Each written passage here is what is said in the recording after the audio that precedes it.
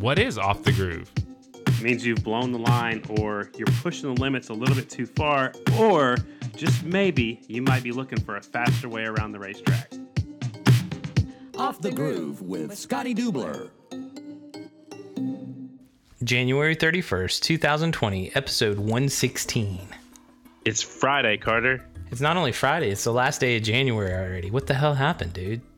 I don't know. Just a minute ago, we were celebrating 2020, and now we're already into almost February. Tomorrow will be February. I hope 2020 doesn't go faster than 2019 did, man. But whew, tomorrow's going to be February. It's insane. Yeah, so what's this whole countdown? What's this whole dispute over the countdown? You and I just spent a half hour trying to figure out how many days we have left till Daytona. Well, I like going by AMANationalNumber.com, and I like going by, I have an app on my phone, and it's a countdown to that day. Gotcha. I think what AFT is doing, their countdown, it goes to the start of the race, which is later on in the afternoon. Gotcha. So we're going to back it up and do what we think is right. That means 43 days till Daytona, and that makes me happy. Whatever we got to do to be able to say 43. That's awesome. And there's some pretty special 43s. I know one.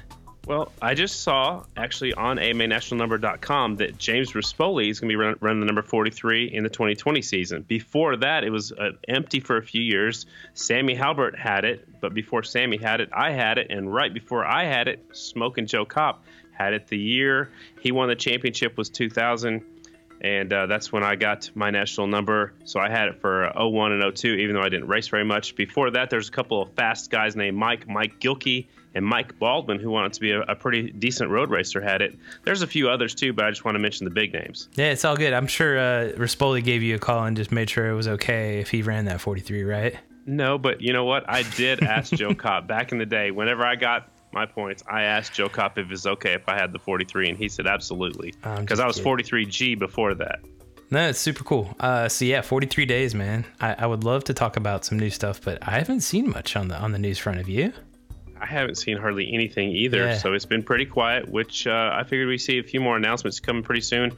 Maybe we will. I know, a few things are still yet to be determined. I know a few riders still looking for some rides, but I expected to see a few more press releases this week, and there just weren't any big news dropping. So, well, since there's a shortage of the flat track news out there, that means we're going to have to up our game and kind of do a little more for this weekend. What do you think? So a little bit more, like in more podcasts or more guests? More guests. I had this idea. There's a lot of badass women that cover the sport of flat track. There's a lot that come to mind, but I say we talk to a few, maybe even more, and have them as our interviews this week. What do you think? I'm down with that. I don't know how you're going to come across with just the ones you want to talk to, because there's a bunch of them out there. So there are. I don't want anybody to get mad at us for leaving somebody out. Well, we're gonna have to narrow it down to people that are covering the sport now, because you got people like Miriam. The amount of stuff she did for the sport, you can't even put into words, right? Covering with Flat Track Live, not just at the nationals, but on some of the local races and the outlaw races too, and just helping riders in general. You got, old announcers. We had a episode with Heather DeBow, Kim Kuhn, who covered the sport for a while too. Danny Medine, who I know his last name is not Medine anymore, right? She got married, but she did a ton. Right. Another badass who helped cover the sport, and I'm sure there's several that came before I was even introduced to flat track. Danielle. Right? Did she do stuff for it? Danielle Teal? Yeah. Danielle Teal mostly did stuff with road race, but she still, she helped get Corey and I had a radio, we called it a Flat Track Weekly radio show, but Danielle Teal was a big part in getting that going. Badass. She still is with Next Moto Champion, so she still is involved with motorcycles, just mostly on the road race side. All right, so this is the idea that we've found 4 badass women that we're going to highlight that are currently in the sport, involved in the sport, doing things to help flat track. We're probably going to have a 2-part series. We'll release one today on Friday, and then part 2 we'll release tomorrow. What do you think? So that's double work for me? No, it's quadruple work for you. Quadruple work for me. So how much more work is that for you? Is that even you're going to get 4 times what? the amount that you get for a normal episode. So in a normal episode, just do the math. Normal episode, you get 0. 4 times 0 is what? 0. Yeah. So 0. Does that work? It's 4 times the amount you usually get.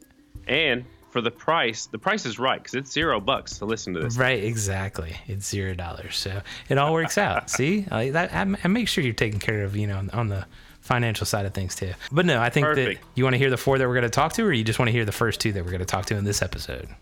Let's just do 2. Okay. And we'll talk about the next 2 tomorrow. All right. Well, the first 2 we have up Miss Kristen Beat, who will be a Mrs. here soon because I think she just got engaged in this offseason, right? And then we have Joy Burgess, who is a writer and manages social media for Thunder Press magazine. So you know Joy pretty well. We'll get into why you know her and the story there once we talk with her. And everybody knows Kristen Beat, covered the sport as the pit reporter and did a lot on the NBCSN shows for the 2019 season. Looking forward to talking to both of them because, I've seen Kristen Beat on the NBCSN shows and on Fans Choice, but I actually know she, her back from my NASCAR days a little bit, but I don't know really how she got into the sport, why she covers the sport the way she does and all that stuff. So we can maybe talk to her about that. And Joy, I really don't know anything about. So it'll be super cool. I'm right there with you. I've worked with Kristen last year in arena cross and also in flat track, and I worked with her so far early on this year in the Kicker Arena Cross series. And she what she does for Kicker Arena Cross is the similar thing as what she does for flat track. So we don't work directly with each other, but yet we go over and have the same notes, so we have the same conversations in both arena cross and in flat track. So I can't wait to learn more about these girls. Let's give them a call. Let's start with Kristen Beat. What do you say? Call her up.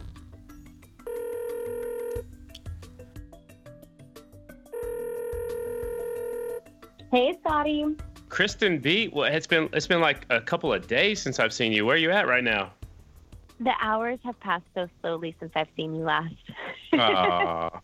Where did you end up? I know last time I saw you was Saturday at the Kicker Arena Cross in Guthrie, Oklahoma. So where are you now? Currently, I'm in Clearwater, Florida with my lovely fiance and our puppy dog, Rocky. He's getting ready for spring training, so we have officially migrated from the West Coast to the East Coast. Rocky Balboa, your dog's in spring training? Of course he is. He's ready to hit some home runs. Cole practices his pitching to Rocky all the time. I got you. So for people that don't know, there was a big engagement over the off season. You guys went somewhere where there's a beach and it was nice and warm, and you got engaged officially. So where did that happen and how'd that go down? Yeah, my dad finally gave Cole his permission, and we went on vacation to Kauai. We did like a little surf trip and a little kind of beach hopping trip. And all of a sudden Cole's like, hey, we're going to wake up the next morning and we're going to go on this hike and we're going to go up to these rocks. And I kind of smile at him and I'm like, that's funny. No, we're not. Because it was super early. The times you tell me, it's like 7 o'clock. We're going to do a sunrise hike. And I was like, okay. And then I go, well, I'm going to set out like some sweatpants and a sweatshirt and stuff. It's going to be cold. And he's like, are you sure you don't want to look cute? And right. Of course I turned to him and I'm like, what? And he's like, well, you might want to dress cute. And I was like, oh my gosh. And I'm thinking he's just planning like a picture or something. I kind of knew that he was going to pop the question, but I didn't know exactly when. And I didn't think it'd be at 7 a.m. After a hike.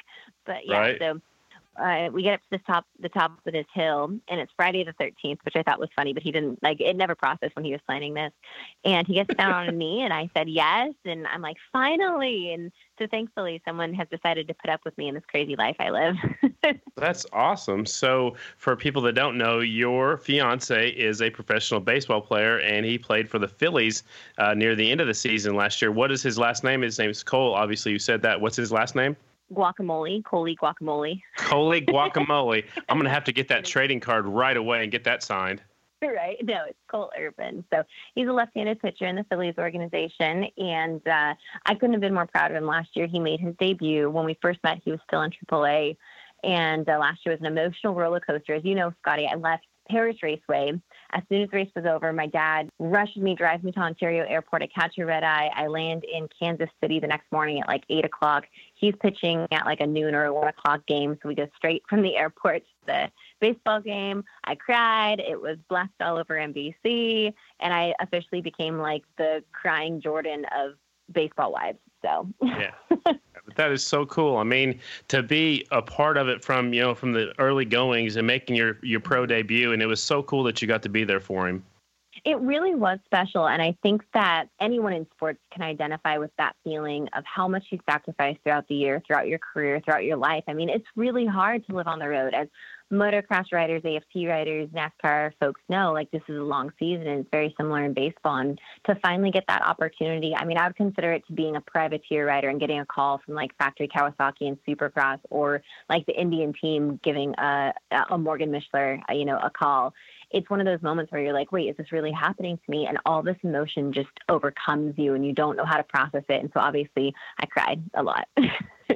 I imagine so. I'd probably cry too, just knowing this story. I mean, it's incredible. So congratulations on getting officially engaged over the winter. But now I want to get to know a little bit more about Kristen Beaton. So do our fans, and we're covering the great women who cover our sport. So the first thing I want to know is, how did you get into racing?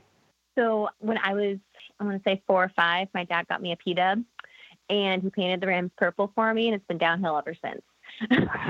So we grew up on knobbies. So I grew up around motocross and supercross. And when I got to be, and I do have to tell a story, I have a picture of me on a starting gate, and I'll have to send you the picture later on. It's on Instagram too. But I have 2 front teeth that are missing. And on the same starting line is Michael Lessie, which I think is kind of a funny story. And I did get the whole shot in that moto. So wow, just throwing it out there. Back when I was on P-dubs, I had a good hole shot, so I have a better hole shot than Michael Lessie.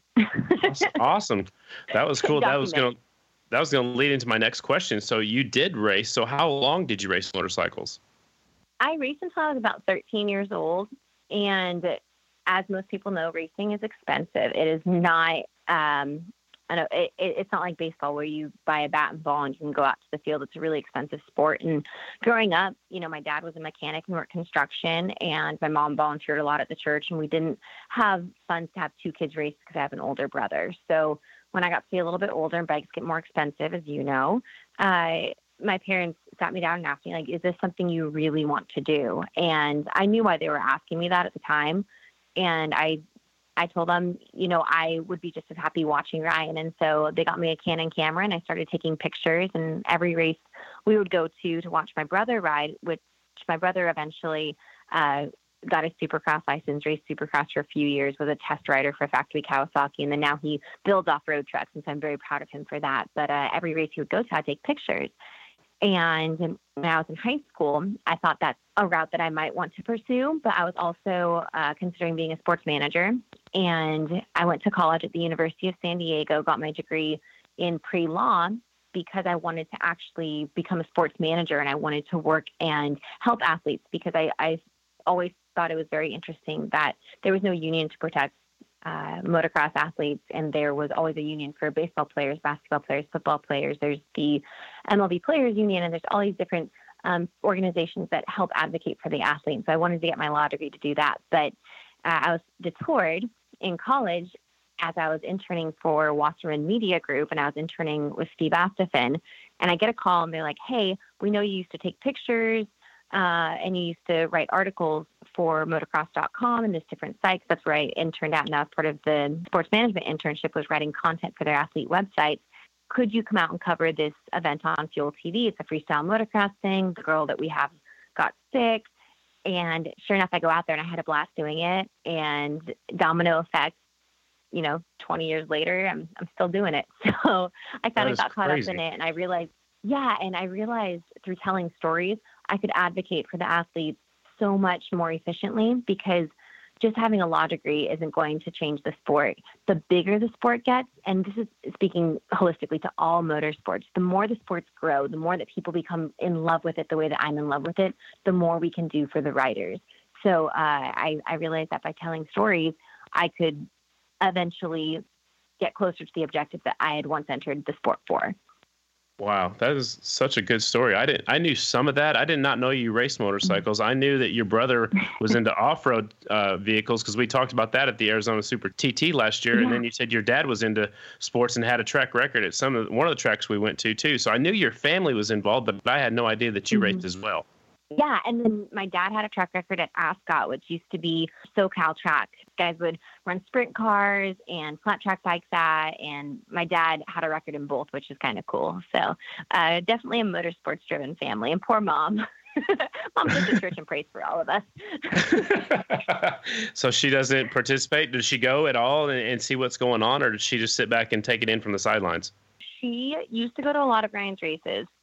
She will not go to the truck races as much anymore because she would be watching through her fingers and praying the entire time. And people would like look over in the stands and be like, is that lady okay? But she would just be praying the whole time. And she'll come and watch arena cross races. And when I covered Monster Cup, she came out there for that. And she'll come out every once in a while. But for her, she just loves watching it from home. And she gets so proud every time one of our American flat track races aired last year. She would not only DVR, but she called Grandma Peterson, who lives up in Alpine. She called Grammy Bobby, and she calls all the grandparents and tells them all to turn it on. So if you guys are wondering why there's this in viewership, it's probably due to the Beat family. That is awesome. So your first job, you just said, was talent in freestyle motocross, but you also did some work early on with NASCAR. Is that right? Yeah. So my first job out of college, my first full-time, they're actually going to pay me something job was as Miss Sprint Top. And there's kind of a funny story with that too. I didn't initially apply for that job. I had been aware of it because, I mean, obviously we watch NASCAR races, and my Grandma Peterson told me, Kristen, you need to apply for that job. And as I was getting ready to graduate, like I told you, I was kind of lost. I took my LSAT. I passed the LSAT. I applied to Pepperdine and a few other colleges to go to law school. I was also doing this broadcasting kind of part-time, and I was really unsure of the direction I was going to take. And my grandma goes, Chris, you need to apply for this. And I'm like, no, Grandma, it's not a pageant. And she used to take me to pageants. I was Miss El Cajon. I was Miss San Diego. I was runner-up at Miss California. And so she was very, like, pageanty pushy. And she's like, look, it's perfect. It's motorsports. Like, you should go do this. And she actually ended up sending in my initial application. Wow. And I got a call. And so I got a call, like, 2 weeks later. And I'm like, what? Like, the Sprint Cup? I don't know if this is the right job for me, but, like, I'll send you a follow-up, because they told me what the salary is. And for a kid right out of college, that's a good number. So I went ahead and went through the interview process, got the job. And from there, NASCAR production gave me a call and said, hey, we have an opening on pit road in the NASCAR K&N series.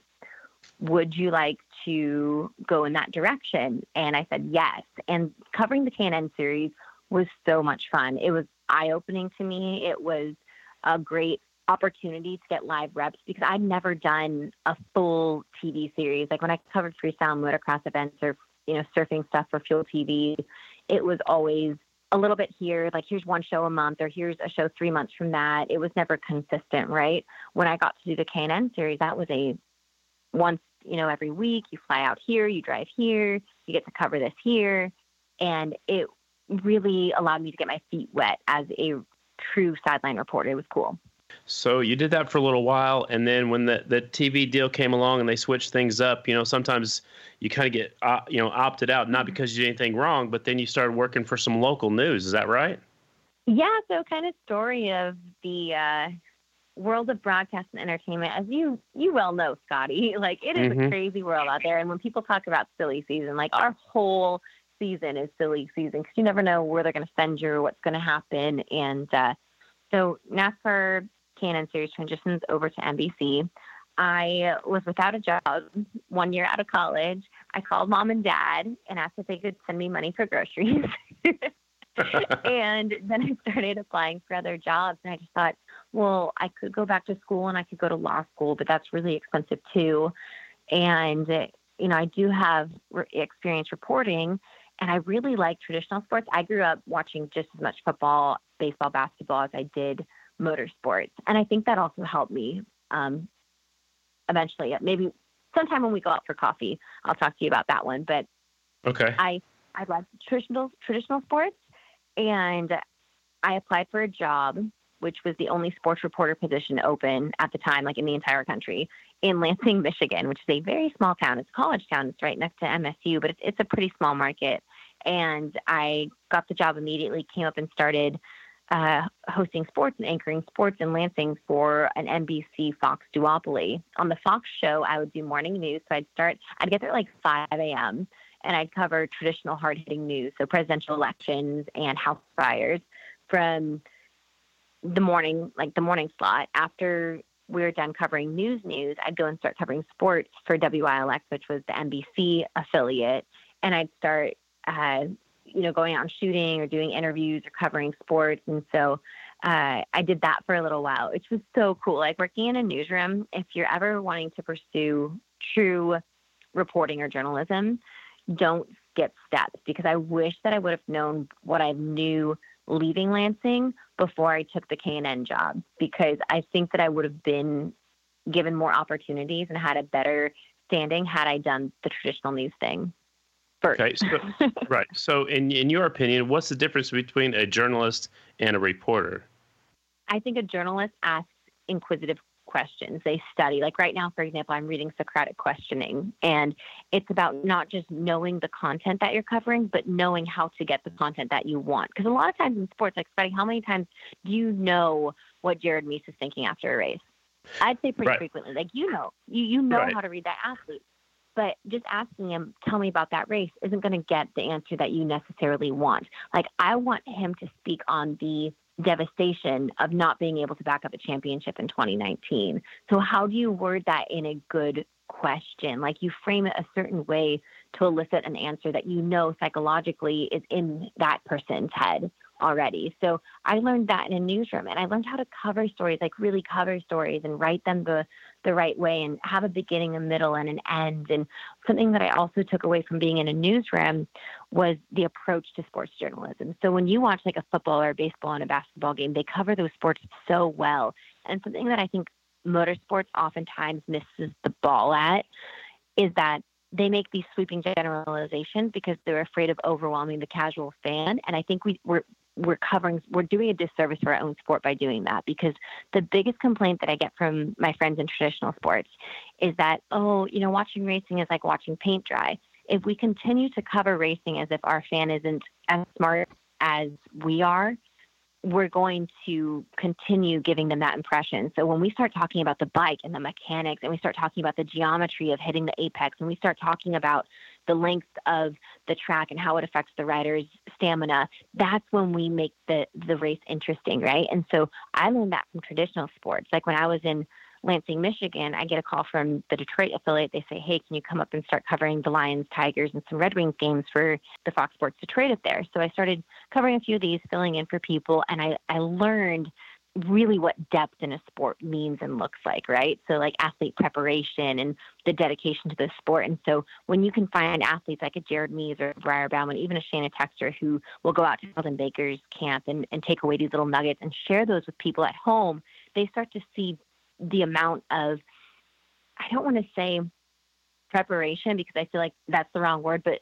the amount that these riders put into the sport, and then that's what makes it interesting.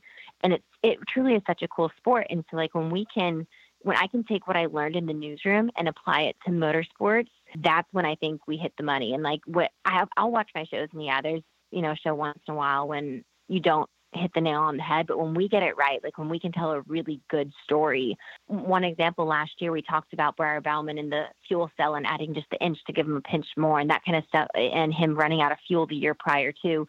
Like that's when we really have a story, and that's when I look at a show and I'm like, I am proud of that. Like that's the difference between a reporter and a journalist.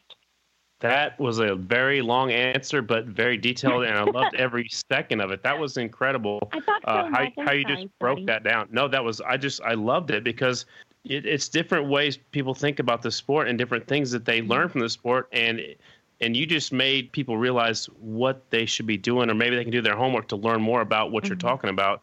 So I love that answer. That was amazing. So. You also did some coverage of some Hot Wheels stuff, some Monster Energy Cup, Kicker Arena Cross, some other Kicker events. You've covered a whole lot of things in such a short time. Well, I appreciate that you called it such a short time because I'd like to feel younger. You're like only like 21, aren't you? Yeah, I'm definitely only 21. Yeah. Oh my God. Right? Okay. Right. Yeah. So obviously growing up around Nobby Sports, I got a call when I was in Michigan, and Feld Entertainment, which owns Supercross and at the time Arena Cross, gives me a call and they're like, hey, do you want to come out and cover the Arena Cross series? And at that time, I'd kind of, I think, ran the length of my race in Lansing, and I was considering moving to a different market. I had a few offers from higher markets, and I thought, you know what? I've always loved motorsports. That's where my heart is. I grew up around it. And I will always be able to go back to the newsroom. I could always wake up one day and be like, you know what? The traveling is too much. I'm only young once. Let's do it. So I quit my job in Michigan. I started covering the Arena Cross Series. And then 2 years in a row, they asked me to come back and do the Monster Energy Cup for Supercross, because at the time, Jenny Taft was covering Supercross and was covering college football during Monster Energy Cup season. So I was able to fill in for her at those races, which was such a blast. The amenities. So a lot of people don't realize, Scotty, like when we're covering smaller, like not a smaller series, but a different series, sometimes you don't have the same amenities. You don't have a stats book in front of you that you can reference, be like, this is his 5th win of the season.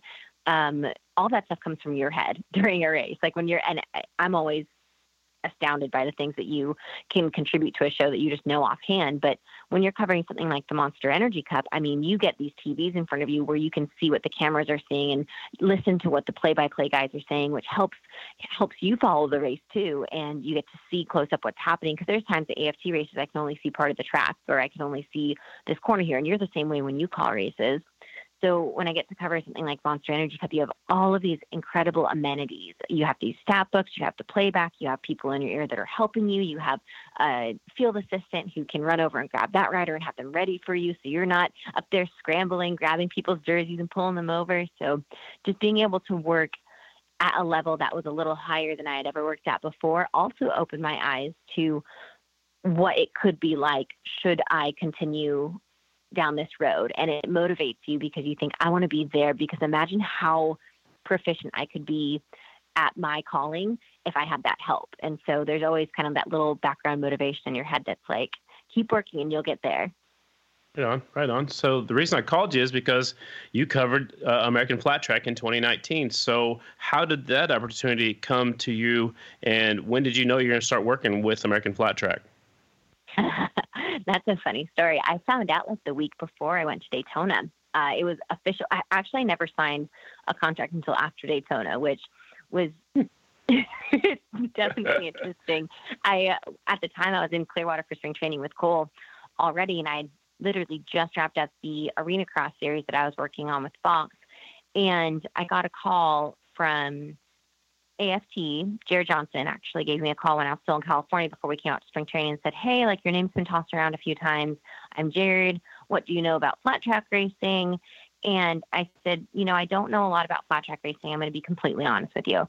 I know a lot about racing, but I work hard and I will study and I will learn things. And I think sometimes that's better, because when you know everything, you're not that inquisitive fan at home, So like when you're too immersed in a sport, I think that can also be a bad thing, because you're not, at least for a field reporter. I think for an analyst, it's the most wonderful thing in the world. But as a sports reporter, as like a sideline journalist, you want to still have a little bit of curiosity. So like wonder what happens when this happens, because people at home who may be casual fans are wondering the same thing. So anyway, I get the call from Jared and I tell him, I don't know much about it, but I will work hard and I will learn it. And I will use all of the tools that I have developed and gotten along the way to try to give people at home a true look at what this sport looks like. And then a week later, NASCAR calls me and says, hey, we're sending you down to Daytona. Like, good luck, have fun. I get there. I felt like at first, the first race, I was completely out of my element. I had no clue what I was doing. I got there, I had no idea what was going on.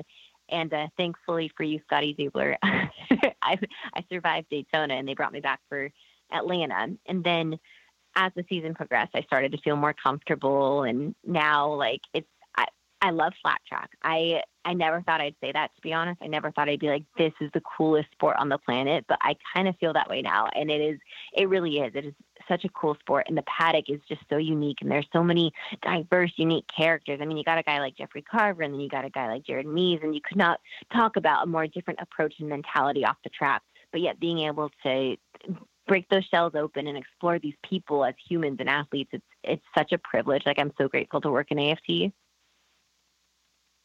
Right on. So what were your expectations when Jared gave you the call and NASCAR says you're going down to Daytona? What was your expectations about going into a new sport called flat track? I went and I watched a lot of film because I am the kind of person who will watch film and hit the books and study. And I looked at races from last year, and I kind of had a general perspective. I felt like it was NASCAR meets Supercross. So like the NASCAR version of Supercross, which I've covered NASCAR and I've covered Supercross. So this would kind of fall right in between there. And I think my expectation was to go in and cover it like I had covered arena cross, but you can't do that. And I learned that very quickly because in Supercross or motocross, you have this very diverse track. You have very diverse elements. You're talking about so many different things, but you have less riders. In American flat track, you have a ton of riders, a ton of personality, a ton of emotion, and you have tracks that are just as diverse. So the amount of content that I was able to just in the first weekend absorb and learn, like my mind was blown, literally. Like just every emoji you could think of just like the exploding head, that was me the first weekend, and I ran with it, and I loved it. It was so cool. So I think it exceeded my expectations of what I thought I'd be covering and what I actually was blessed with being able to do. Right on. Well, you definitely had some big shoes to fill, following the likes of Heather DeBow and others. And I just wanted to say I was blown away by your hustle in the pits, and I was also impressed with your ability to follow the action and ask relevant questions right out of the gate. Thank you. Well, I mean, I think that's part of being a journalist. Like, no, I wouldn't consider myself being a super knowledgeable, I'm not a writer anymore. I'm not in the circle. I'm not in the mix. I don't, hang out with a lot of the people in the sport just because of the way my schedule is and proximity as well. But I study psychology. I study the sport. I study athletes in general. And I'm around professional sports so frequently that I wanted to bring that level of professionalism to AFT because I think that's something that all motorsports can improve upon right now is like really understanding the psychology behind the sport, the athleticism. Even just this off season now, I've started to keep in touch with some of the riders and ask them about their diets and what they're doing and kind of learning about what different people are making, how different riders are changing as they continue to get older or, their program might be changing. And that's something that I wanted to bring to it. And I feel like I continue to bring to it. And it's fun. It's so much fun to like learn about it and see what they're doing and see, even this year, I'd recommended the Tom Brady book to Jared Mees, and he starts sending me pictures about like what they're doing or what they're cooking and some of the recipes. And that kind of stuff makes me so happy. Like it just makes my heart happy to know that like, not only is this paddock so welcoming, but that I can hopefully, and my goal is always to leave the sport a little bit better than I came in and set a new bar. Absolutely. I one thing that I loved about the 2019 season is the banter between us. When you were finding something out down the pits, or if you talk to a rider, the one thing that really popped to my mind is Harley Davidson was struggling, especially the production twin class at Springfield. And you were telling me what was going on and telling the fans that, hey, Dalton Gauthier is changing a complete engine right now as we speak. And that's something that I really enjoyed, and it gave something for me and Brad Baker to talk about back and forth. But just having that information and you relaying that information was awesome. Thank you. Well, a lot of people don't know that the Fans Choice broadcast is separate from the NBC show, right? So like my job last year was the NBC show, but as the season progressed, like I find myself around, practice time and qualifying, looking at my phone, being like, oh my gosh, 3 hours to the race. Like, what am I going to do until the race? And as far as Fans Choice goes, my actual role with Fans Choice was only to do podium interviews and just basically no one ever told me like, hey, go and start doing this for Fans Choice. But I like my job. I love what I do. I like telling stories. I like learning. Like I like asking questions. And so I go up to, who was our producer at the time? Dwayne. Dwayne. I go up to Dwayne and I'm like, Dwayne, would you care if I started just like popping into the show right now? Because I need to stay hot. Like I need to stimulate myself. I need to start working on this. And sometimes the best way to even get notes or gather like info is to just be doing it. So he's like, do you want to? And I was like, yeah, I would really actually like that. And so I grabbed the mic and we started doing the Fans Choice show. And when I could pop in, it was fun. And I like working with you, Scotty. Like, I feel like what's really cool about being a sideline reporter is also the relationships you get to have with the analysts. And I love being able to toss things around with you and like ask you questions in the show that I'm just, like, I think there's a few times I toss something like, Scotty, what do you think of this? Like, what do you make of that? And it was fun. Like, we got to have a conversation while we were at work. So I enjoyed it. It was a blast. It was so cool. And we had a similar conversation at Hobbs, New Mexico, just a few weeks ago for an arena cross, because there's a great big left sweeping turn, and you actually what I liked is you actually valued my opinion enough to use it in your broadcast because they were using a flat track corner, and I was trying to describe how the arena cross riders would tackle that corner differently than they would when there's a berm. Right. And I thought that's why I love you being there, is because I can bounce ideas off of you and ask you that kind of stuff. And in flat track, you're right in your element. But even in New Mexico, you kind of notice it's a flat track turn. You're the one that brought it to my attention. And so I started asking around the pits to some of the guys who had flat track experience. And I asked you, like, what the riders do. And when you mentioned that they move back a little bit further on the rear wheel to get traction, I'm like, ding, ding, ding, like it's just like flat track. And I can use that in my track reports. And it's that little bit of information that when you're watching the race, even an analyst, like at least for arena cross, may not make that reference. Like, this is actually a flat track technique. And the guys who have done flat track before are way more comfortable sliding back on the seat and creating rear traction. And they even think that way, because knobby riders don't think that way. They just, they haven't been trained that way. But guys like Jace Owen and Jared Steinke, who grew up doing flat track, know that. And I started noticing it during the race. They'll scoot back just a little bit to get that rear traction. So it's cool when you can have that perspective and you can gain that relationship, and you and I can call the races in that manner. It's so much fun. Like, we have a really cool job. Yeah, totally agree. I totally agree. So we're already at the part of the episode where it's time for Graham's question. And I don't know if you met Graham throughout the season, but that's my grandma. We call her Graham, but she has a question for all of our guests. And she wants to know. No, she's not here with me right now. I will tell her. I'll call her as soon as we get off this phone call and tell her you said hi. But she said she loved what you brought to the sport as a reporter. And she wants to know, what was your favorite memory from the 2019 AFT season? My favorite memory. Okay. So this is going to sound kind of cliche, but I love seeing women. I love seeing girls just kick ass. And so seeing Shayna Texter get that win in Texas, I think that was her first win of the season, was Texas last year. And watching her just rip. I mean, just absolutely rip last year.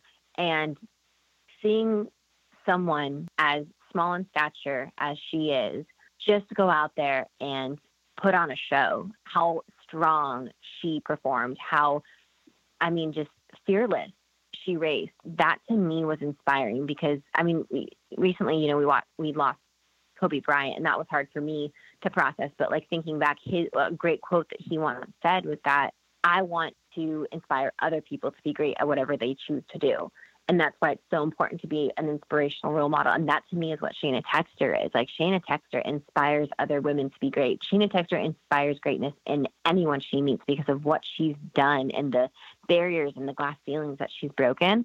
So to see her get a win in Texas, like, I was emotional because I've never seen something like that before in motorsports. Like, in Nobby, it's unheard of.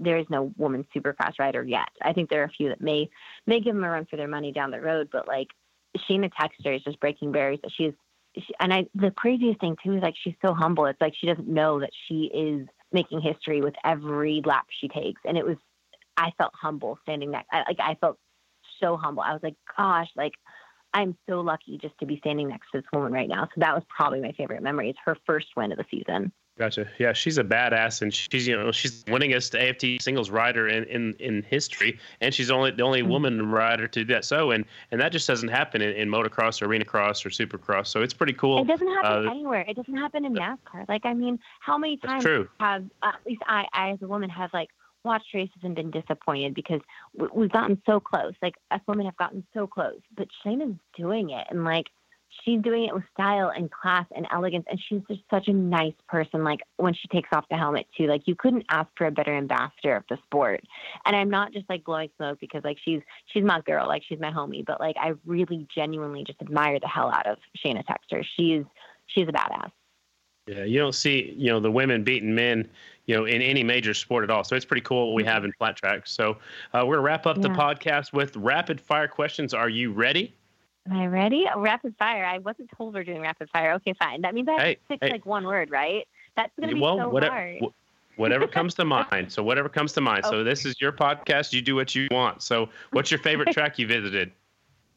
Springfield. Okay. Lima. What? Lima. Oh, a little curveball right there. So Lima, then Springfield. That's 1 and 2. Yeah. All right. What sports do you enjoy covering the most? American flat track and arena cross, because I'm working for them both now. All right. What is your favorite part of race day when you go to an American flat track Grand National? You, Scotty Dubler. Oh, stop it. Rocky Balboa is going to get jealous. Rocky Balboa, cool. No, just kidding. Gosh, my favorite part of race day, I think the green flag, because there's all that anticipation, and then you're like, yes, they're racing. So green flag. All right. Who's been your favorite interview? Jeffrey Carver. I remember once talking to him. I have to tell the story. I remember the race was on delay, and I was like, hey, so what's the plan? He's like, I just want to be like my spirit animal, the rhino, because the rhino can't go left or right. They can only go forward, and they can't go back. Or it's something like they can't go backwards. He gave me one of those like very Jeffrey Carver quotes, and it had to have been like one of my favorite interviews ever. And it didn't, like, at first, my first reaction was like, what are you talking about? But then I was like, you know what? How smart. Like, what a smart guy. Like, it was very funny. Right on. What's your favorite off mic moment from 2019? Off the mic moment? Yep. Cole, what do you have to say, Cole? What are you waiting? Cole told me getting engaged to Cole. All right. Well, I didn't know if there's any microphones or cameras or anything. At the track, honey. He meant like off the mic at the track. Like. No, that's good. I like the way Cole's thinking. He's proud of himself, and he should be. Yeah, I think like favorite off the mic moment, probably at the Buffalo Chip TT.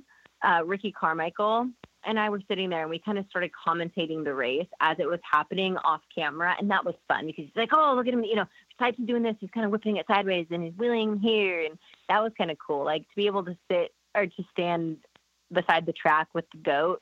That was fun. That was very cool. That's a good one. I like that answer. So everybody wants to know this one.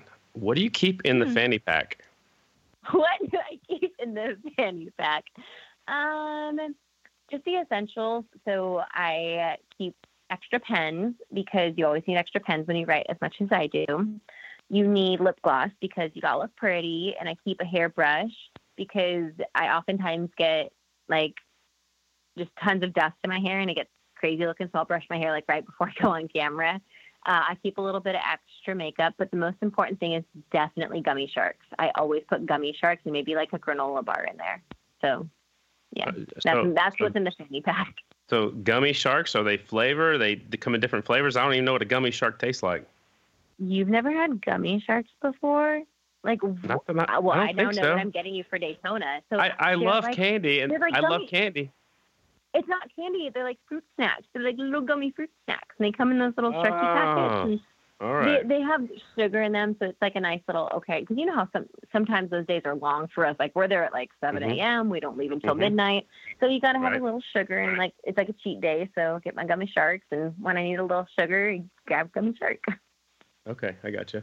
What is one thing you can't go to the track without? Coffee. I have to have a coffee in the morning and my cell phone. Okay. Coffee and cell phone. Last question is probably the toughest one you're going to answer, and it's I got to give credit to Dave Despain on this one, but what are you most proud of? That is so tough. That is a tough one. Cole just said Rocky. Rocky Balboa. Rocky Balboa. No. I think what I'm most proud of is my commitment to what I consider my calling. Like, I'm so committed to telling the story that, I mean, you even know this year I ruffled feathers. I ruffled rider feathers. I ruffled AFT feathers. I ruffled feathers this year because I fought to tell the story that I felt moved me and I knew would move people at home. And I wanted to always tell the story. And I am always going to be that person. Like my goal, my New Year's resolution was to be more agreeable this year. So, but I am very proud of always fighting and always asking questions that I feel need to be asked and fighting to tell the stories that I feel need to be heard. So cool. That's a great answer. That I'm very proud of. Mm-hmm. Right on. Last question, I guess, is when I have a rider on here or whatever, I ask them if they want to say thanks to anybody, like a sponsor or anything like that. But I feel I'm going to ask you the same thing. Do you want to say thank you to anybody? Yeah. If my dad's listening, thank you, Daddy, for teaching me how to ride a motorcycle so I could have a job someday. And thanks to Cole for always picking me up at the airport and dropping me off at the airport and making sure that he brings snacks in the car to pick me up because I'm always usually hungry when he gets me. So Cole, thank you for the snacks. Well, thank you so much for your time. I need to thank my primary sponsor. I need to thank Scotty Dubler for all of the words of wisdom and advice and the hugs when needed that he provided last year. So Scotty, thank you. Scotty, thank you. Of course. You are welcome. So am I going to see you in Daytona or what? So that is TBD. There's a few things that we're working on. I'm definitely going to be a part of motorsports in the coming few months, but I don't know exactly what my assignment's going to be. So we will find out shortly when the contracts are all signed. So sounds good. Well, I'll definitely see you in Denver this weekend for the Kicker Arena Cross and next couple of rounds for that series. So again, thanks for your time. Cole's coming to Denver too. Wait, Cole's coming to right Denver. on. Can we have a party? Oh, we're going to go get cake. Are you bringing Rocky? Rocky's coming too. The whole family's coming. Okay, good. The whole family's coming. Well, cool. Well, tell Cole thanks for the time tonight, and we will see you this weekend, all right? I'll see you this weekend. Take care. Bye. Thank you. Bye. Bye. That's Kristen Beat, huh? That was awesome. I didn't know she actually rode. And when she started talking about it, she said P-dubs, which is, PW50, which is the Yamaha. So she's got the lingo down for sure. And it sounds like her whole family is into racing and her fiance supports her in what she does. So it's pretty cool. That's pretty awesome. And it's super cool for me to hear, how she got to where she is, right? Kind of similar paths. I learned a lot in local news as well. You see how she covers the sport and she's really after the story. And it's really cool to hear where and why she does that. I was a big Kristen Beat fan before, but hearing all that just makes me a bigger fan. I love it. Yeah, I do too. And the way she asked the questions and the questions she asked is very good. She's very meticulous. I like all the notes she takes, and she asks very good questions. She's definitely an asset for AFT. And she hustles her ass off, dude. She's all over running around trying to chase those stories. So you got to respect that for sure. Next, we got up Miss Joy. You want to give her a shout? Yeah, let's call her up.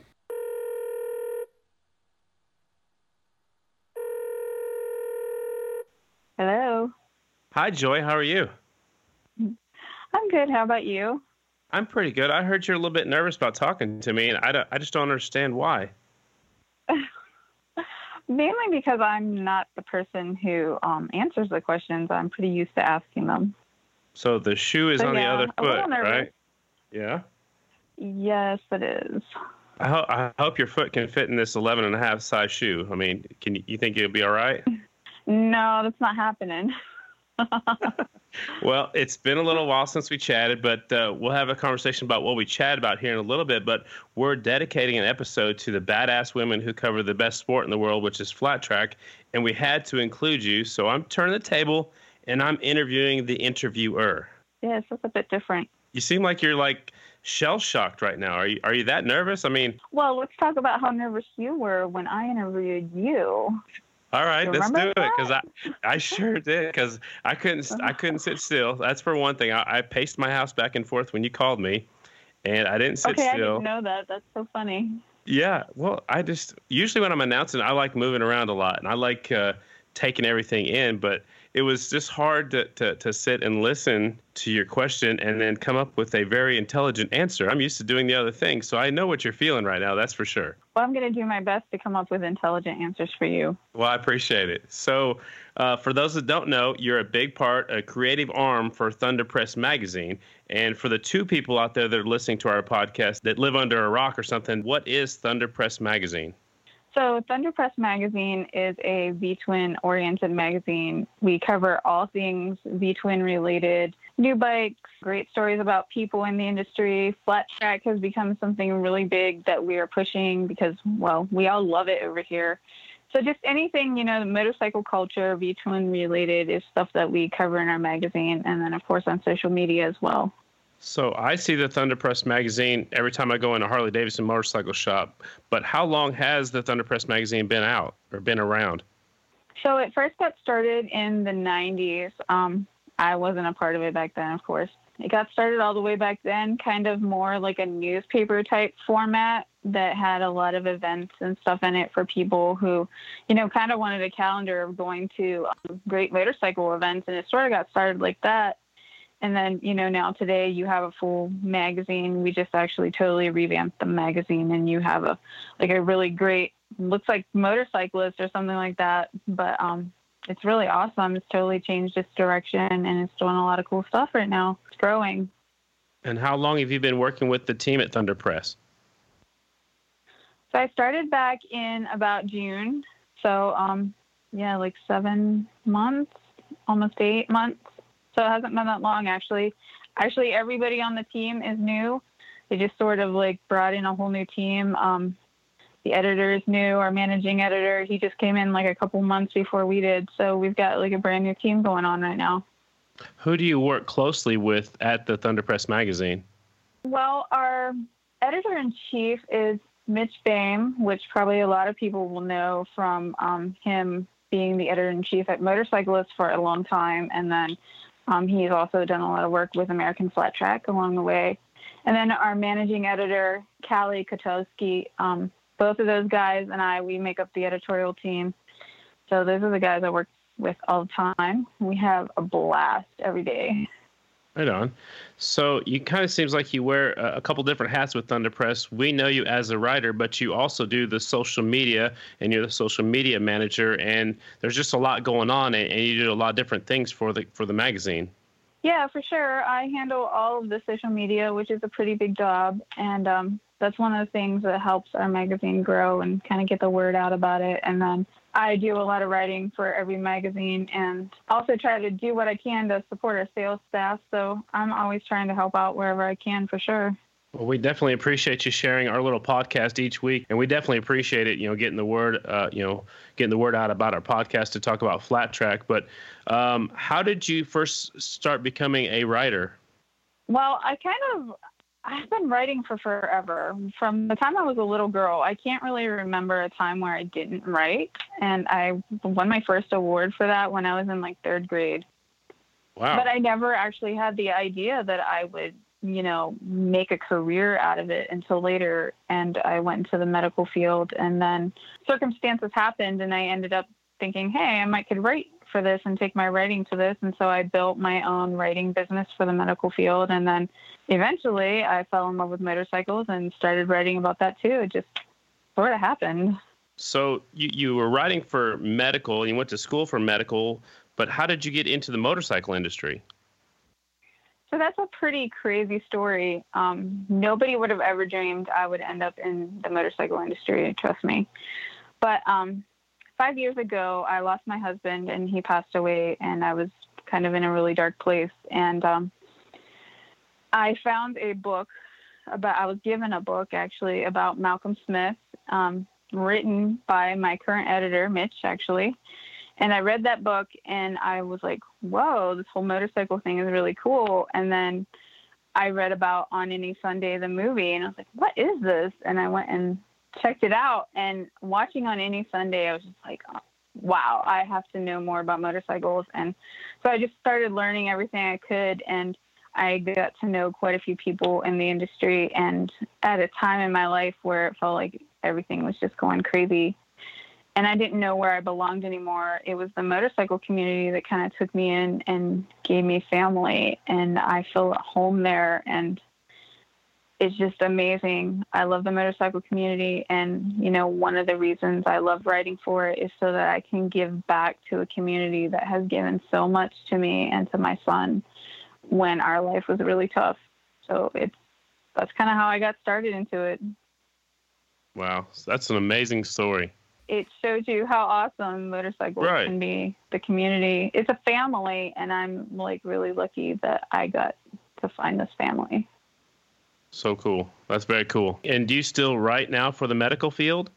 Yes, I do. I still keep that business because, the motorcycle industry doesn't make you millions. So I kind of work both jobs at the same time and keep both going. And I like them both, of course.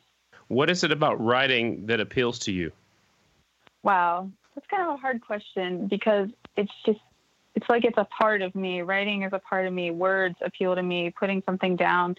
Really, it's telling people stories that's so important to me. I feel like stories are so important to our culture and to passing down information. I love to tell stories, and I can't get enough of it. It's like I'm addicted to it, sort of. I just keep looking for stories to tell. All right, so you've only been a part of the Thunder Press for 7 months, but it seems like a large part of that has already been about flat track. Well, I love flat track. I mean, it's like the best sport out there. I don't think you're going to argue. I will not argue that. I think it's the best sport on the planet. I mean, it blows everything else away, and it's got some of the tightest, best racing that there is. So I just can't get enough of it myself. That's how I feel for sure. I fell in love with it, and I don't know, there's something about racing on dirt that gets me. Okay, so speaking of racing in dirt, I've heard you rode some dirt bikes a little bit. I've been on them a couple times. I have a lot more experience on four-wheelers, actually. I'm getting ready to hopefully go for my street license because we're all about the V-twins over here. So I got to get my street license and get out there because I'm just dying to do it. So I need a street bike, need my street license, and I'm ready to go. Did you go to any nationals this year or last year, I guess, now? I did not. I did not make it to any of them, but I watched every single one of them because, well, it's part of my job. For one thing, but just because I love it, we watch everything. My son is a huge fan as well, and he and I always watch the races together. And I'm planning to be at races this year, so hopefully I'm going to be at Daytona and get a chance to say hello to everybody. That's going to be fun. That's cool. Well, as a reporter, I'm not going to ask you if you have a favorite rider, but does your son have a favorite rider that he cheers for? He is a pretty big Jeffrey Carver fan. He really likes him a lot. Okay. And I don't know. I probably can't get away with saying who my favorite is, so I just keep that to myself. Exactly. I can't have favorites either, but I love all of them. They all go out there and they're living my dream, and I get to kind of live vicariously through them a little bit. But let's talk about some of your work in the flat track world. What was your first piece that you did about flat track? My first piece that I did was actually for Woman Rider, which is actually a related magazine and website to Thunder Press. And that was actually on Shanna Texter. What was your biggest takeaway from that article? The girl never quits. It's just as simple as that. She doesn't quit. That is for sure. So recently I've seen some other articles lately about flat track that you've put out there. Michelle DeSalvo was an amazing piece. How did that all come together, and what was your biggest takeaway from your interview with her? Well, I kind of was watching her and paying attention to her, and I was totally fascinated by how amazing she was. And I sort of kept thinking, hey, why has nobody told her story? Because I think there's a great story there. And so I was able to get in touch with her, and she's probably the hardest person I have ever written a story about because she is quiet and she is so humble, and that's what makes her amazing. But it was really hard to get all the information out of her because she doesn't, talk a lot about herself. So I just kind of kept interviewing and going back again and again and asking more and more questions. I probably really irritated her with my 50,000 questions, but eventually I ended up with this amazing story, and I was just like blown away by this woman and how awesome she is. And then when I saw her right after the story came out, I saw her like totally rebuild Breyer's bike on the track, and the woman's just a badass. And I had to write her story, and I'm so happy I did. And I just got to tell you this, her story is going to be in the Burgess Motorcycle Hall of Fame and Museums 2020 annual this year. So I'm super stoked about that because the world needs to hear her story. That is huge. Congratulations to you for writing this story, first off, and what a person you picked to do that. That's amazing. Well, she is awesome. So an awesome person makes the story awesome. It's not really about me. We kind of did struggle a little bit when we talked to her too, and Carter and I did a lot of research, and we had a lot of her accolades through her years, but there was so much stuff that I didn't know about, and I liked learning her journey from going to, from California as a young girl, going overseas and trying to do all that stuff, and I was just impressed just by that alone. I mean, I couldn't imagine myself doing that, and she did it, and she's a female, and she went over there and kicked ass. She did, and it's amazing what all she's done. And I don't think really many people knew all that about her until that story came out, and people were just like, whoa. It got a great response, and that really made me happy because her story needed to be told. Absolutely. I agree with you 100%. Also, just recently, an article on Jeffrey Carver Jr. was fabulous. I'm not the kind of guy that likes to read, but I liked everything that was in that article. It was amazing, and that article actually took a lot of time because we talked actually multiple times across the season. So I was keeping up with him through the season, and everybody who reads it knows that season was kind of up and down for him. And so we talked just all the time, and I don't know, I think I had like 8,000 or 9,000 words of notes from interviews with him, which is just like, wow. And so the hardest part about that was trying to condense it into, a magazine-friendly piece without losing anything important, which that was so hard for me. So when you interview these people like Jeffrey Carver and Shayna, do you record all that stuff, or you just try to take it all in and make notes as you go? I type as I go because I type really fast. I type like over 100 words a minute. So I just type as I go because I don't like having to go back and transcribe because sometimes you just can lose something in a recording. So I know most people record interviews, but I do not. I actually type the whole time. Wow. It just works for me easier. Yeah, I'm kind of the same way. I like to go through and write my notes down beforehand before I get to a race, and it's just easier. I'll already have it in my mind, so sometimes my notes are just something to fall back on.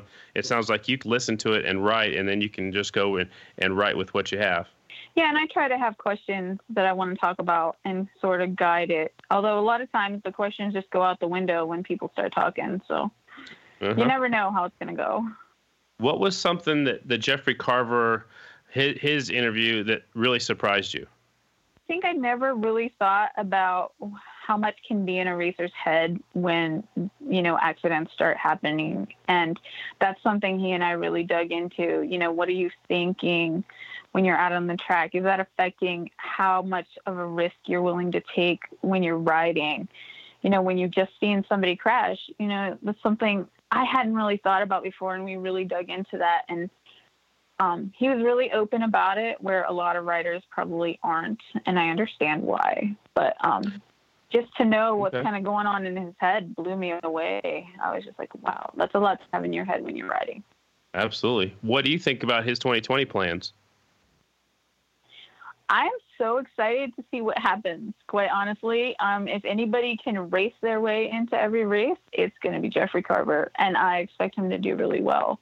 He's kind of a beat the odds sort of guy. So I just can't wait to watch every race and see what he does, because I think it's going to be good. I agree with you, and I'm glad he's just racing the races that he wants to. He's not going out there if he doesn't feel comfortable or whatever. If he doesn't want to ride the TT, he's not going to ride the TT, and I think that's just going to take some pressure off of him so he can go out there and have some fun again and really, really go fast. Yeah, I think that's going to be key, is for him to have fun, because when he's having fun and he's feeling comfortable with the bike and the track and how he's feeling, it might make him unstoppable. I think that might be what does it.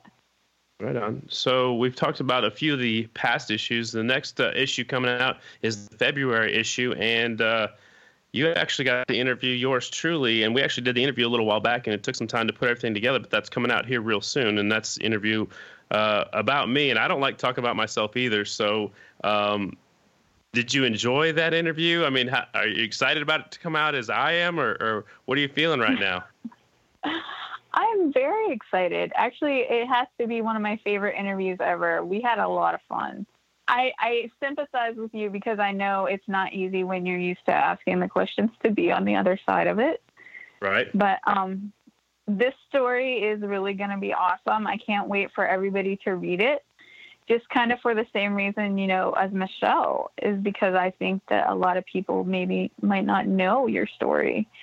And I'm excited for people to see this. I think they're going to read it and be like, whoa. I mean, we know you're the voice of flat track, but everything you've done is amazing. So I'm excited about it. I can't wait for people to get eyes on this story. I'm super excited too, and I'm the kind of guy. I guess I get this from my dad, but I'm very humble. I don't like to talk about myself or brag about myself. And if you ask me, I was just an okay racer. I just went out there to have fun and got to live my dream, on the weekends with my dad and the flat track family. And I just, I'm still living my dream now because I get to go to the races and talk about it. So I was tickled to death that you actually wanted to do a story with me, and I was delighted with our conversation we had. I think it lasted about an hour and 15 minutes, and I felt like we could have kept talking because I felt like I know you just from our phone conversation.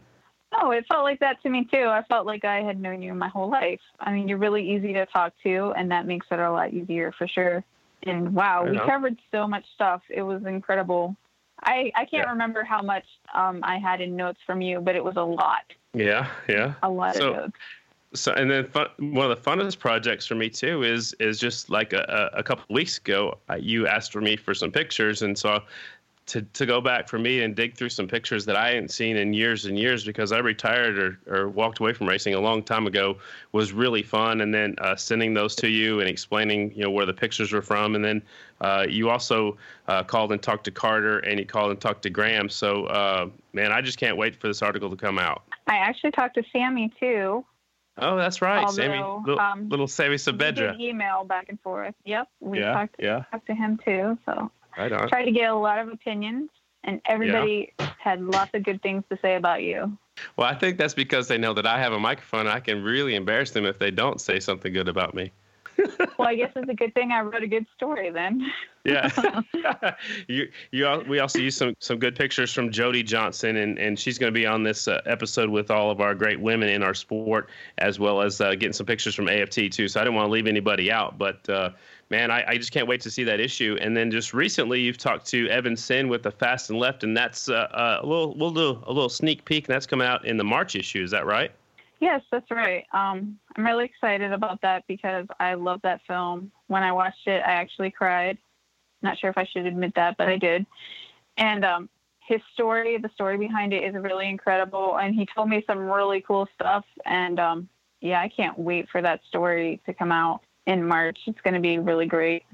Yeah, Carter cried too. I mean, I think he cried, and then he rode up there to Kansas with me from Oklahoma. He cried on the way home. We were just talking about it, and he cried too. So you're not the only one. I didn't cry that much, but I definitely cried at the titles. I'm not afraid to admit it. It's a badass movie. All right, I'll shut up. It is. It's a really great movie, and I'm really so happy that he sent it to me actually before it was out, and I got a chance to watch it before a lot of people did, and wow, it just blew me away. He's an amazing guy, and his creativity is just incredible, and what he's done for flat track with that movie is just awesome. Yeah, just the little idea of somebody taking him out to the local racetrack in Wichita called Jeeps turned into such a fantastic movie. It's amazing how those things happen, though. Sometimes it's the small things that make big things happen, and his story is very unique. I can't wait to get it out there in our magazine. So, you said you've been writing for your whole life, but did you go to school for journalism, or is it just something you just picked up? I did not go to school for journalism. I actually went to school to be in the medical field, and just writing, I was always good at it. I won.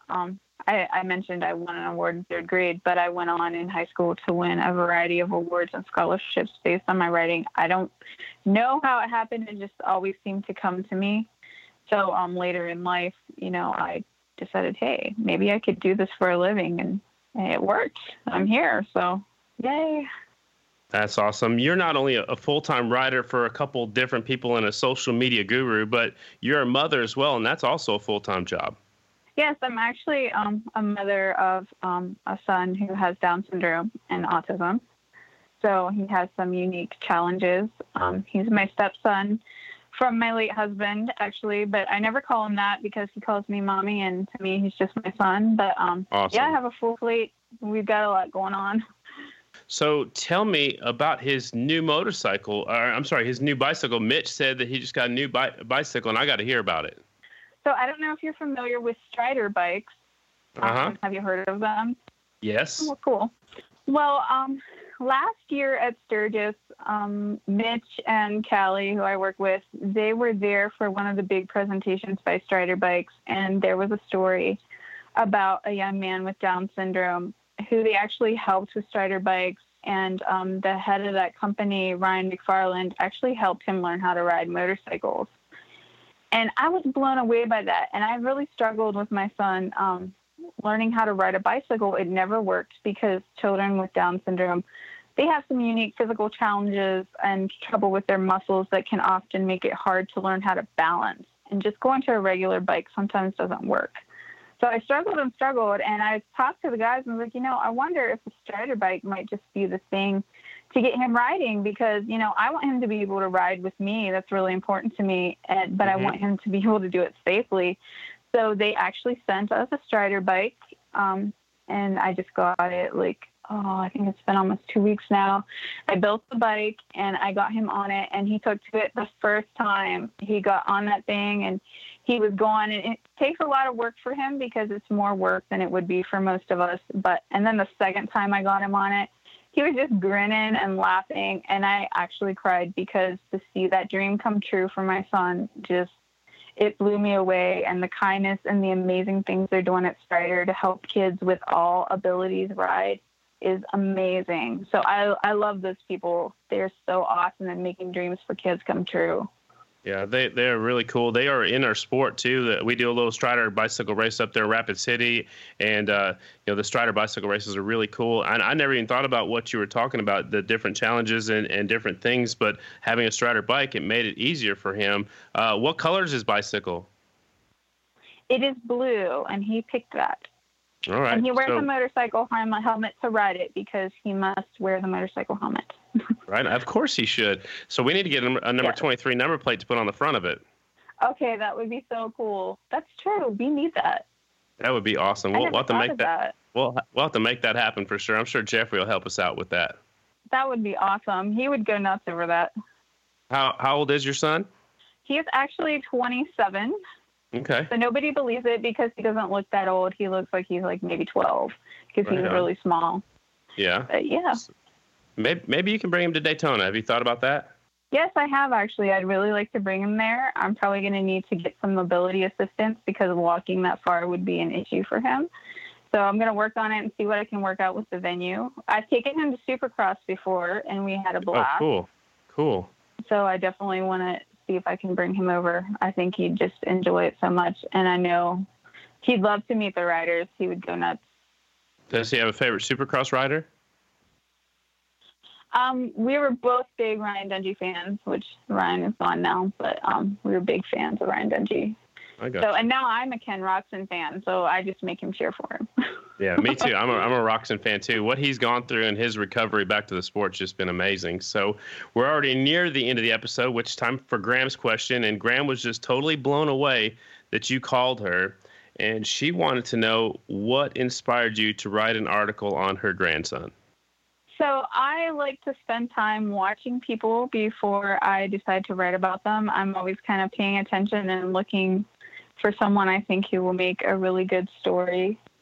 So I think about things for a long time before I make a move on them. And actually, I think that sort of the moment that I really thought I should start thinking about writing your story was last season when so much was happening and so many rider accidents were happening, and you were staying so calm. And I thought that was amazing that you were able to stay calm when everything was chaos. And I just really respected what you were doing and listening to you. And I watched you, and you seemed like such a humble guy. And I thought, wow, his story should really be told. So I started talking to Mitch about it and saying, hey, I really want to do a story about Scotty and get his story out there, because I think the world needs to hear about this guy, because as people will see in the story, there's a lot more than just the voice of flat track. I feel like you're the heart of flat track, and a lot of people might not see how much heart you have in it. And that really stood out to me, how much you love it. And I wanted to do a story about you.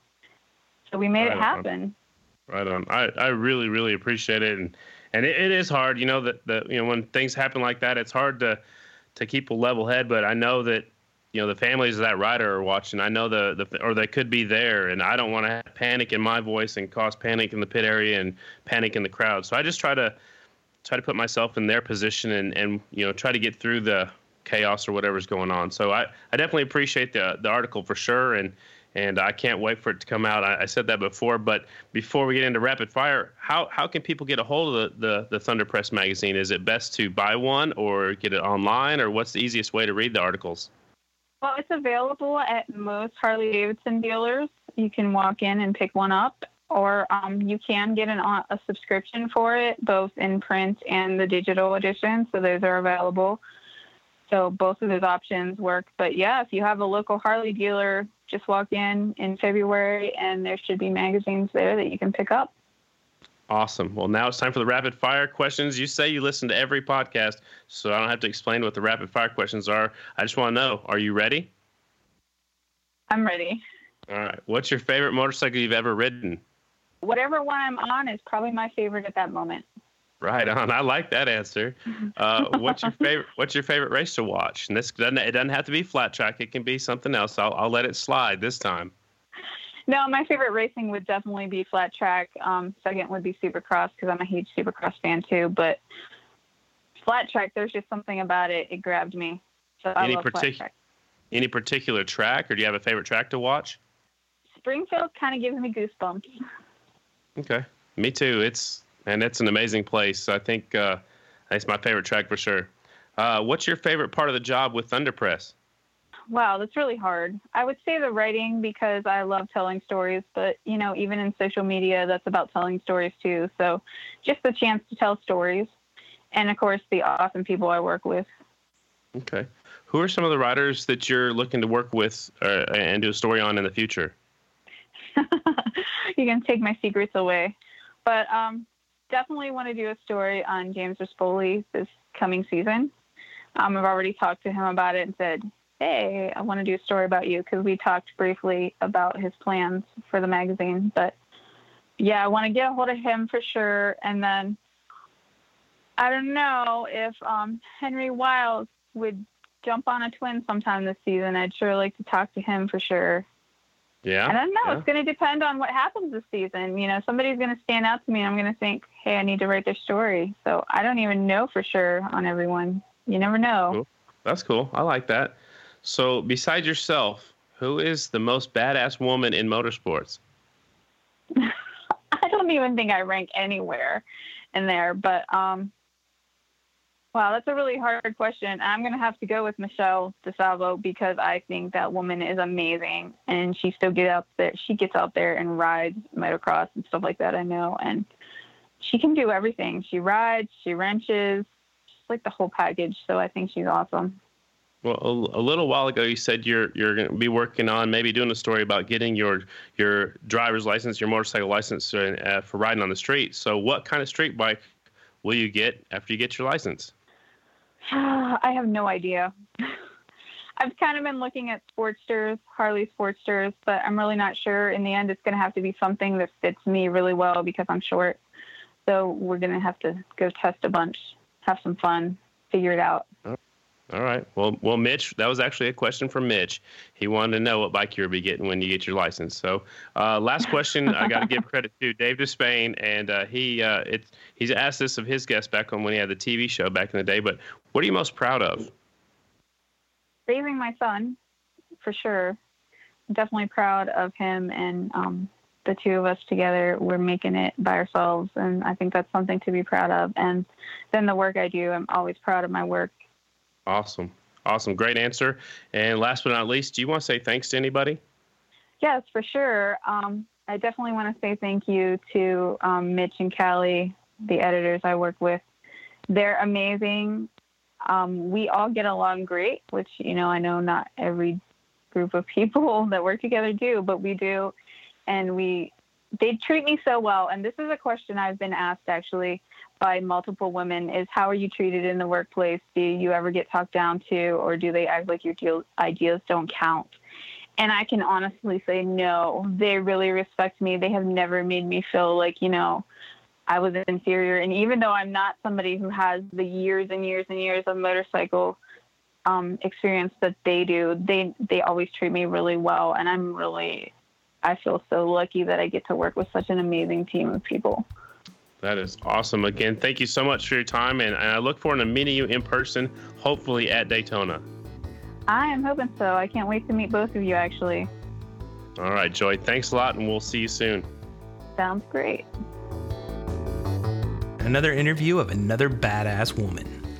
That was awesome. I really didn't know much about her. She called me, it seemed like a month and a half ago or so, and interviewed me for the Thunder Press, and it seemed like when I got off the phone with her, it seemed like we had known each other for 20 years. We had a lot in common, as mostly about motorcycle racing, obviously. But she is a very cool chick, and I can't wait to meet her one day. She may be in Daytona. Hopefully we'll both get to see her in person. Love that she took the time for the interview with us, but also love the fact that she took the time to write the story about you coming out in February in Thunder Press.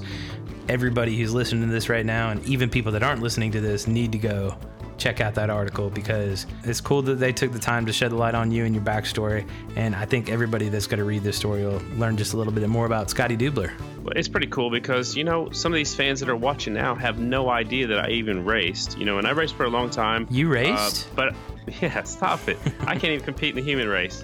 But I stopped racing in 2002 pretty much. I may have raced a couple times after that, but that's a long time ago. Some of these kids that are in racing right now weren't even born. I mean, If you think about it. Yeah, no. And she did her due diligence, man. She called Graham, which I loved, because Graham is in the article. She called Sammy. Got a little perspective from Sammy. So it's not just her talking about your history. It's talking to people that were there, talking about people that lived it with you. So it's pretty cool, and everybody's got to check it out. I'm excited about getting my own personal copy. You're gonna have to sign it when you're down here in Daytona. Sounds good. And speaking of signing things, we did our T-shirt campaign. We are going to draw a name here real soon of everybody that bought a T-shirt. Yes. And we've got a number plate here that's been signed by both you and I, an Off the Groove number plate. And where did we get that number plate? We got to give him a shout. Where did we get? We got it from Tim Handrich and Pro Plates, of course. Yeah, absolutely. That's the only place to get your number plates. He put together just a little a mock-up of a Off the Groove plate and what that might look like. We're going to have a couple of those, and we'll do something cool here with those T-shirts. Thanks again to everybody who supported this campaign. It took us a long time to actually put something out there as far as merch, and you guys really showed up and represented. Thank you so much for everybody who bought a shirt. Those will be printing in the next week, and I think they ship the first week of February. I think right around February 10th to February 17th, around there. I might have ordered a couple for myself just so I have backups to my backup, so I'm looking forward to getting those. And who knows, we may do some more down the road. I heard that we need to order some pink shirts next time. That's some of the feedback I got. So I'll need to do some pink shirts and maybe a new design and figure out, maybe we'll talk to some people about designing a new shirt and what we need to do. Get some ideas from the listeners. But all right, now we're halfway through. We're going to have another episode tomorrow with 2 more badass women. What do you think? All right, sounds good to me. I've got to go do some Kicker Arena Cross tonight, and then we'll do the episode for tomorrow. We'll put it out tomorrow about the same time. Yeah. And I'm going to do some more Kicker Arena Cross tomorrow night in Denver, Colorado. Denver, huh? Oh, Kristen's up there, right? Of course she is. You guys got to go get dinner? I hope so. If we get done in time, you never know what time the Arena Cross gets done. Make sure you say hey to Rocky Balboa for me. Her fiance's coming, and Rocky Balboa, so I will say hi to you. To me or for me? For you. Okay. For you. Just making sure. Yeah. All right, man. We'll talk to you tomorrow. Sounds good.